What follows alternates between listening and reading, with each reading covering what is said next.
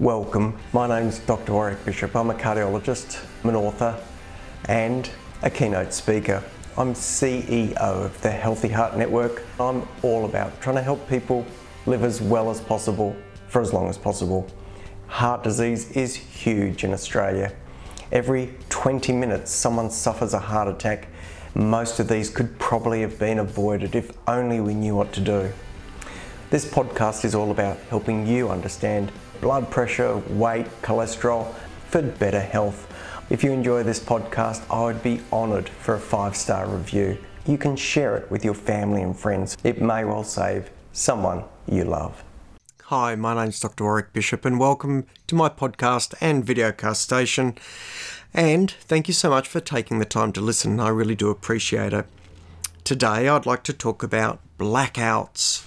Well, blackouts are also called syncope, and syncope means pause. For any of you music lovers out there, you would know that syncopation is a style of music with lots of pauses in it. So syncope or blackouts are interchangeable.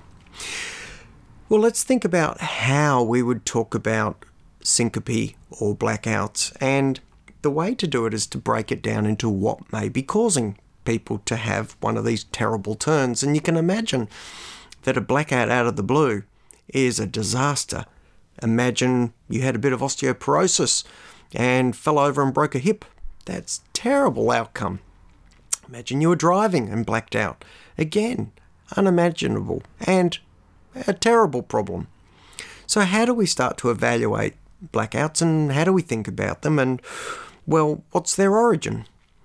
Well, I think it would be reasonable to break them down into heart causes, brain causes, blood pressure related, and related to nerves. So let me run through that and just give you an overview of how I would approach an individual who came and saw me with blackouts and how I'd start to break all that down.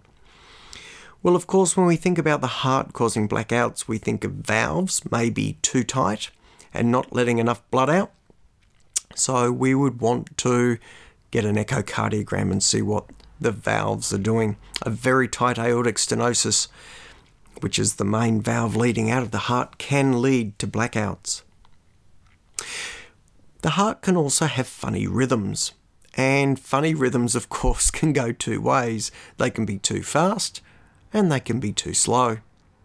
If a funny rhythm is too fast, it can arise from either the top part of the heart, we would call that an atrial tachycardia. Atrial because it arises from the top part of the heart, tachy referring to fast, cardia referring to heart. So an atrial tachycardia, but you can also have ventricular tachycardia. Generally, an atrial tachycardia, the heart might tear off at a rapid rate, and really through lack of blood flow, the individual will pass out. Possibly if they're moving from a sitting to standing position. This is what could exacerbate it.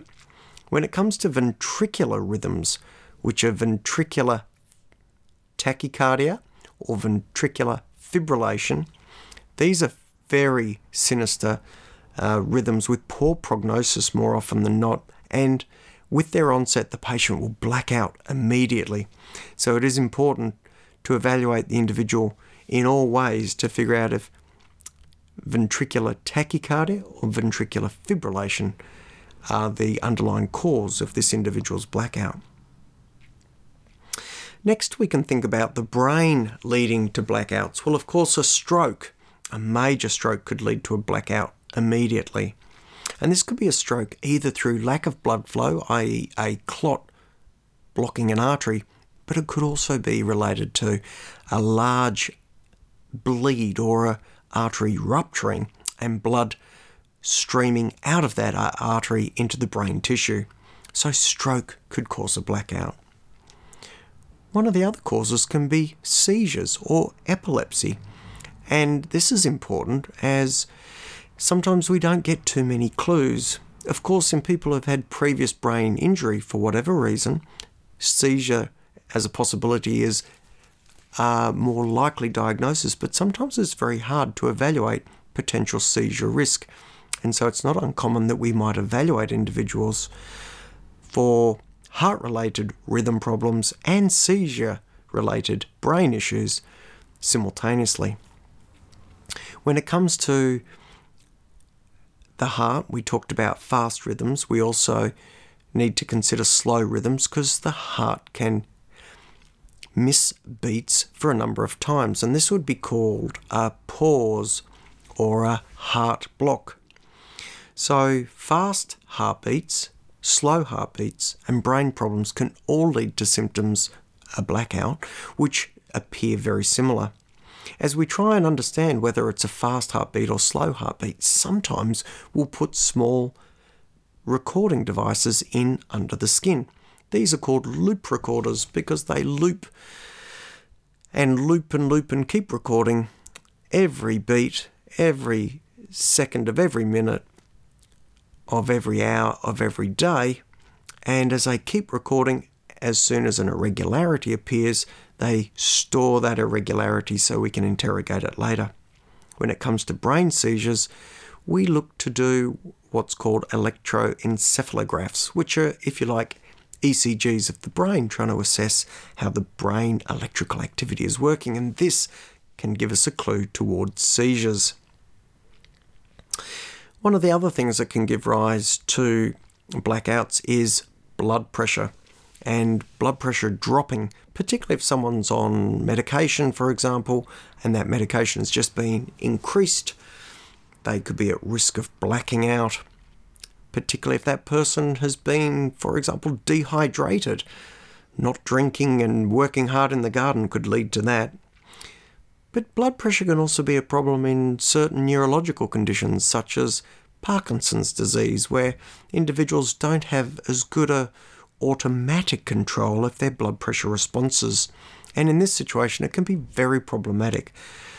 Parkinson patients, for example, can have quite significant issues with mobility, but imagine how troublesome that is if on top of their difficulty with mobility, they're also confronted with blood pressure dropping and the possibility, therefore, of blacking out.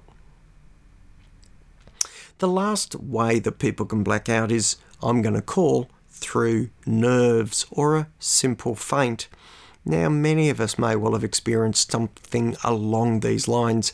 If you were to stand in a hot room for too long and you are hungry, and if you're not able to move, you might eventually get a bit hot and woozy and feel like you need fresh air.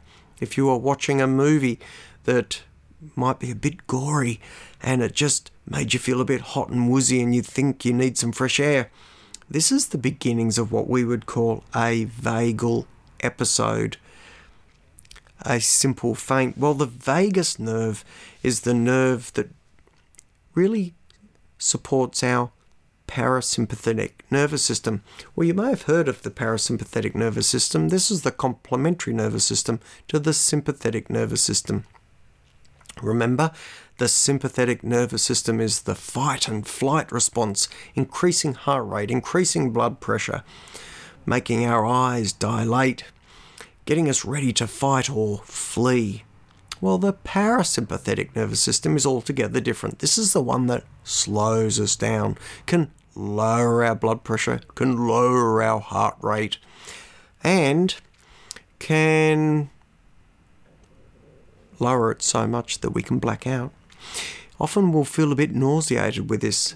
We would call the vagal or the parasympathetic nervous system the rest and digest nervous system, if you like.